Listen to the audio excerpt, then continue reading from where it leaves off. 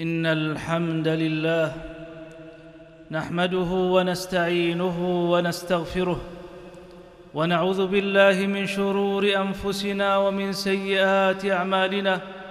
من يهده الله فلا مضل له ومن يضلل فلا هادي له، وأشهد أن لا إله إلا الله وحده لا شريك له، وأشهد أن محمدًا عبده ورسوله.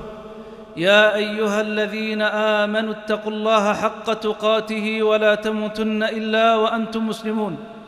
يا أيها الذين آمنوا اتقوا الله وقولوا قولاً سديداً يصلح لكم أعمالكم ويغفر لكم ذنوبكم، ومن يطع الله ورسوله فقد فاز فوزاً عظيماً.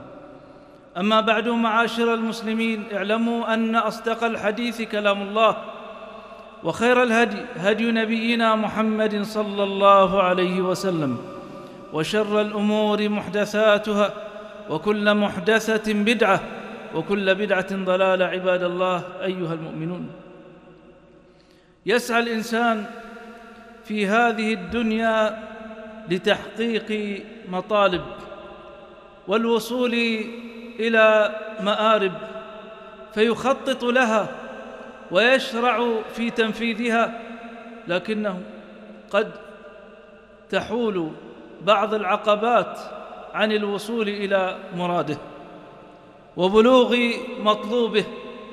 فهذه هي الحياة الدنيا، مازجت بين الحلو والمر، وبين الأفراح والأتراح، وقد تشتهي الرياح كما يقال بما لا تشتهيه السفن. ولكن المؤمن مع هذه المصائب ومع هذه العقبات التي تحول عن وصوله إلى مراده كله ثقة بالله ويقين ورضا بقضائه وقدره. فالمؤمن دائم التفاؤل ودائم الأمل، وبعيد كل البعد عن اليأس.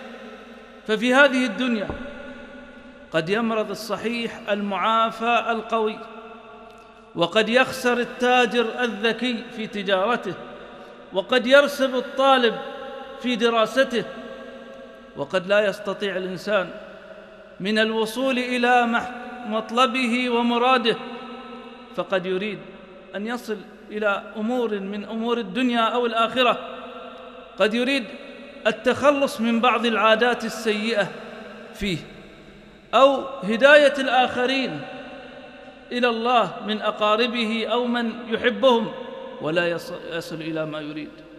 قد يريد إيصال الأموال للمحتاجين فلا يصل، قد يريد الوصول إلى وظيفة يأكل منها ويترزق وينفق على أبنائه فلا يصل.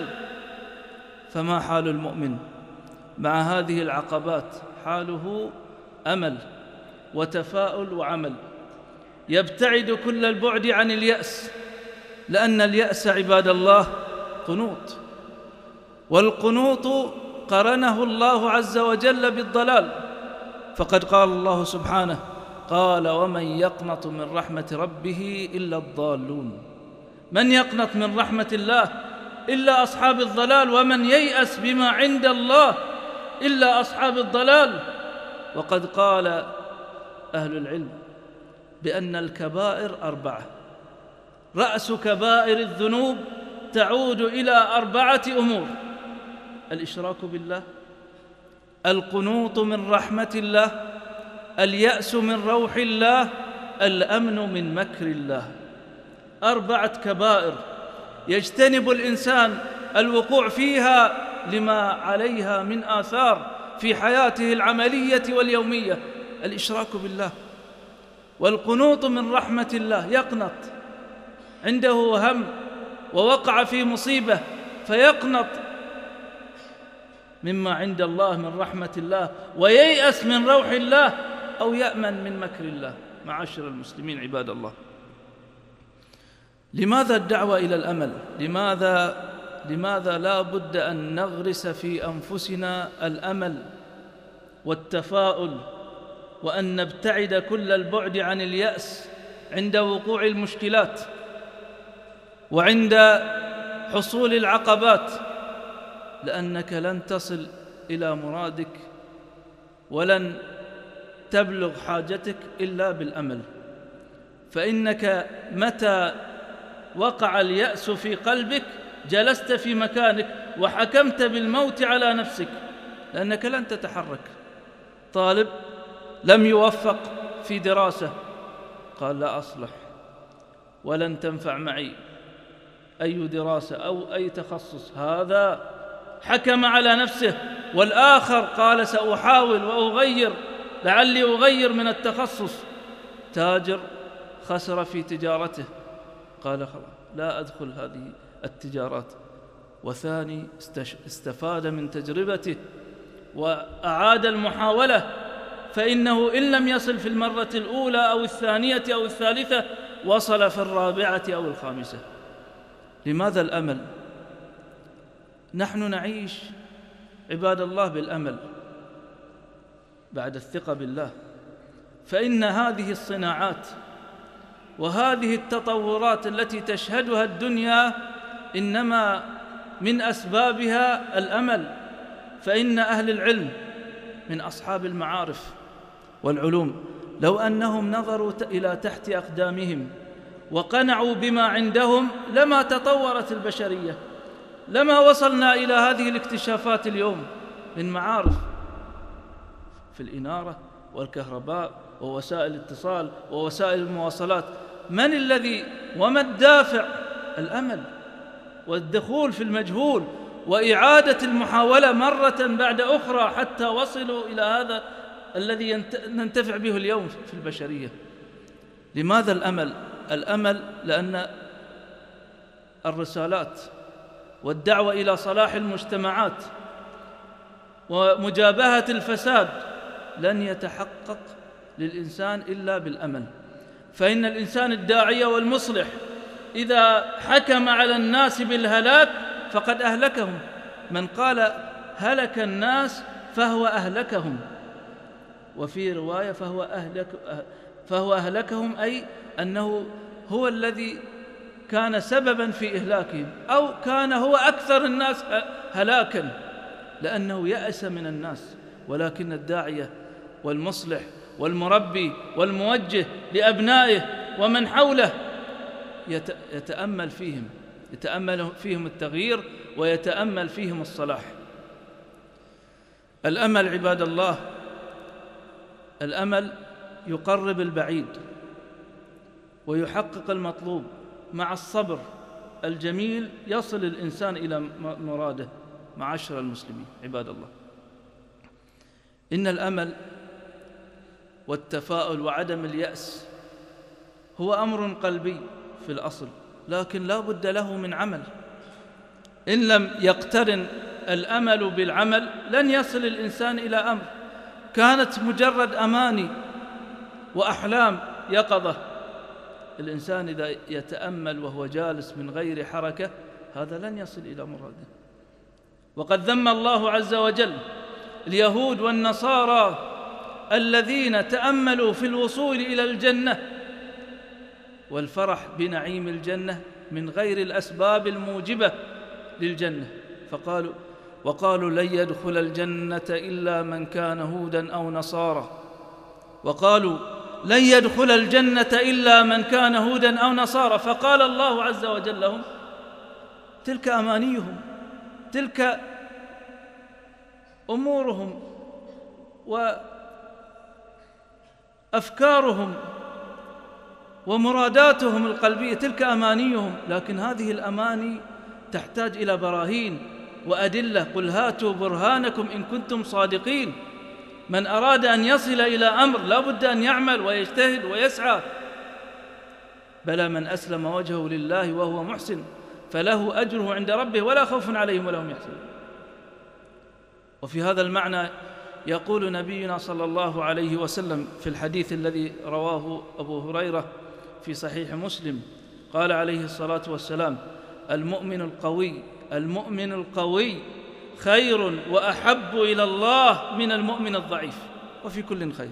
المؤمن القوي في إرادته، في عمله، في عزيمته، في اجتهاده خير وأحب إلى الله من المؤمن الضعيف في كل خير. ثم قال النبي صلى الله عليه وسلم: احرص على ما ينفعك، احرص على كل أمر ينفعك، واستعن بالله ولا تعجز. وقد جمع النبي صلى الله عليه وسلم في هذا الحديث بين مقومات النجاح الثلاثة: أمل صادق، وعمل صالح، ويقين بالله واستعانة به سبحانه. واستعن بالله ولا تعجز. استعانة بالله، لا بد أن نستعين بالله ونربط قوانا ونعلق آمالنا بثقتنا بالله العزيز القوي الحكيم. فكم من ضعيف قوته من الله، وكم من فقير غني بالله، ومن كان معه الله فماذا فقد؟ وقدوتنا في ذلك نبينا صلى الله عليه وسلم، يدعو إلى الله ويذكر وينصح ويوجه. والدعوة في بداياتها في مكة تحارب من المشركين، ويعذب أهل الإيمان ويحاصرون، فيصبرون ويحتسبون ويعملون حتى يصلوا إلى مراداتهم. في هذه الأثناء وعندما تفقد الآمال يقول لهم نبينا صلى الله عليه وسلم: والله ليتمن هذا الأمر، يعني هذا الدين، ليتمن هذا الأمر حتى يسير الراكب من صنعاء إلى حضرموت لا يخاف إلا الله والذئب على قومه ولكنكم تستعجلون. الله سبحانه وتعالى سيتم هذا الدين، وقد كان وصل الدين إلى مشارق الأرض ومغاربها. ومن نظر وقاس بالمقاييس القاصرة في ذلك الزمن مع تسلط الكفار وقوتهم قال أن هذا الدين سينقضي وتنقطع الرسالة. ولكن الأمل، النبي صلى الله عليه وسلم يدخل غار ثور بعد أن هاجر من مكة إلى المدينة، فيقول له صاحبه: إذا نظر أحدهم إلى قدمه لرآنا. فقال له النبي صلى الله عليه وسلم: ما ظنك باثنين الله ثالثهما. أمل وعمل ويقين بالله يصل به الإنسان إلى مراده، فإن مع العسر يسرا، وإن مع الضيق فرج وتوفيق. بارك الله لي ولكم في الإسلام العظيم، ونفعني وإياكم بما فيه من الآيات والذكر الحكيم. أقول ما تسمعون وأستغفر الله لي ولكم فاستغفروه إنه هو الغفور الرحيم. الحمد لله على إحسانه، والشكر له على تقديره وامتنانه، والصلاة والسلام على الداعي إلى رضوانه نبينا محمد وعلى آله وصحبه ومن سار على نهجه واقتفى أثره إلى يوم الدين. عباد الله، يا أيها الذين آمنوا اتقوا الله حق تقاته ولا تموتن إلا وأنتم مسلمون. معاشر المسلمين، اليأس والقنوط لم يعرف طريقه إلى قلوب الأنبياء والمصلحين، فقد كانوا يعملون ويدعون إلى الله وملؤهم الأمل والتفاؤل بإيصال هذه الدعوة وإنقاذ البشرية من الانحرافات التي كانوا عليها، بل حتى في أمورهم الدنيوية لم يعرفوا اليأس، لأنهم يثقون بما عند الله، ولأنهم على يقين بأن مع العسر يسرا. فهذا إبراهيم عليه السلام أبو الأنبياء كبر في السن، وبعد هذه السنوات كيف سيرزق بالأبناء وهو لم يرزق وهو في شبابه؟ لكن يقينه وأمله بما عند الله جعله يدعو ربه سبحانه وتعالى، فقال: رب هب لي من الصالحين، رب هب لي من الصالحين، فوهبه ربنا سبحانه وتعالى إسماعيل وإسحاق. موسى عليه السلام لما خرج من مصر فتبعه فرعون ومن معه ليقضوا عليهم ويذبحوهم ويوقعوا فيهم الأسر وهم ضعفاء وجند فرعون من القوة والتمكين، فأتبعوهم مشرقين كما قال الله سبحانه. فلما تراءى بعضهم لبعض ونظر جند موسى إلى جند فرعون وجند فرعون إلى جند موسى، قال أصحاب موسى إنا لمدركون. ولكن المتفائل والذي لا يعرف اليأس إلى قلبه وصاحب الثقة بما عند الله قال كلا إن معي ربي سيهدين. يوسف عليه السلام، يوسف فقد ولده وحبيبه، فلما نعي إليه الخبر جاء أبناؤه عشاء يبكون وقالوا له بأن الذئب أكل ولده، قال بل سولت لكم أنفسكم أمرا فصبر جميل والله المستعان على ما تصفون. في هذه الحالة استصحب الصبر، ثم لما اشتد البلاء أكثر ففقد ولده الآخر ازداد يقينه بالله.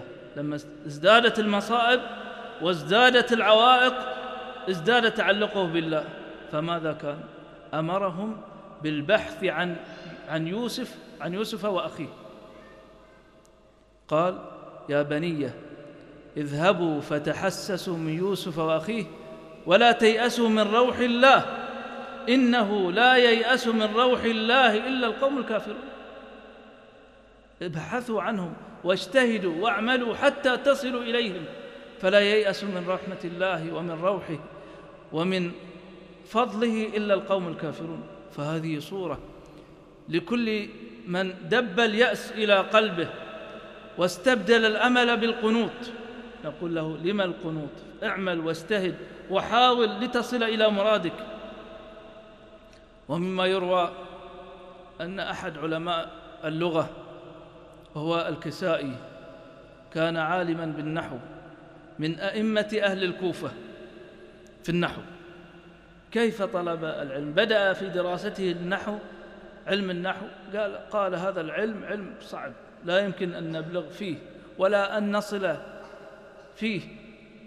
وإذا هو كذلك اليأس بدأ يدب إليه ويدخل إلى قلبه، إذا به ينظر إلى نملة صغيرة تحمل الطعام معها تريد أن تصعد الجدار، فإنها تصعد وتسقط، تصعد وتسقط، تصعد وتسقط، تحاول صعود الجدار وهي نملة صغيرة وتحمل الطعام معها، ولكنها لم تيأس وظلت تحاول إلى أن تخطت العقبة وصعدت الجدار. فقال إذا كانت النملة تستطيع مواجهة العقبات واجتيازها فأنا أولى، فإذا به يتعلم النحو ويصبح إماما من أئمة علماء النحو. فيا أيها المسلمون عباد الله، لنجعل من الأمل قائدنا مع الثقة بالله لنصل إلى ما نريد، ولنبتعد عن وساوس التي تحبطنا عن بلوغ ما نصل إليه في كل أمور حياتنا. يا أيها التاجر لا تيأس، يا أيها الطالب لا تيأس، يا أيها المريض لا تيأس. كل من أراد أن يصل إلى مراد من المرادات الشرعية والدنيوية فلا ييأس للوصول إلى ما يريد، وليجعل الأمل في قلبه وقائده لبلوغ مراده، ولا تلتفت لمن يحبطك من حولك. قد يقول لك إنسان أنت لا تصلح لهذا الأمر ولن تصل إلى هذا المراد ولن تبلغه، فإذا استمعت إليهم حكمت على نفسك بأن لا تتحرك من مكانك ولا تصل إلى مرادك. نسأل الله سبحانه وتعالى أن يجعل في قلوبنا الأمل والتفاؤل، وأن يبعد عنا اليأس وأسبابه وصوره. ثم صلوا وسلموا على معلم البشرية الخير، إذ قال الله في كتابه: إن الله وملائكته يصلون على النبي يا أيها الذين آمنوا صلوا عليه وسلموا تسليما. اللهم صل على محمد وآل محمد كما صليت على إبراهيم وآل إبراهيم، وبارك على محمد وآل محمد كما باركت على إبراهيم وآل إبراهيم في العالمين إنك حميد مجيد. وارض اللهم عن أمهاتنا أمهات المؤمنين، وعن آل بيت نبيك المقربين، وعن الصحابة أجمعين والتابعين ومن تبعهم بإحسان إلى يوم الدين، وعنا معهم بمنك وكرمك يا أرحم الراحمين. اللهم أبرم لهذه الأمة أمر رشد يعز فيها لطاعتك ويذل فيها لمعصيتك، ويؤمر فيها بالمعروف وينهى فيها عن المنكر. اللهم وول علينا خيارنا ولا تول علينا شرارنا، واجعل ولايتنا في من خافك واتقاك واتبع رضاك. اللهم واجعلنا لك عابدين منيبين. اللهم ووفقنا لما تحبه وترضاه يا رب العالمين. اللهم حبب إلينا الإيمان وزينه في قلوبنا، وكره إلينا الكفر والفسوق والعصيان واجعلنا من الراشدين. اللهم لا تجعل لنا في مقامنا هذا ذنبا إلا غفرته، ولا عيبا إلا سترته، ولا مبتلا إلا عافيته، ولا ميتا إلا رحمته، ولا حاجة من حوائج الدنيا والآخرة هي لك رضا ولنا صلاح إلا قضيتها ويسرتها. سبحانك اللهم وبحمدك، أشهد أن لا إله إلا أنت، أستغفرك وأتوب إليك.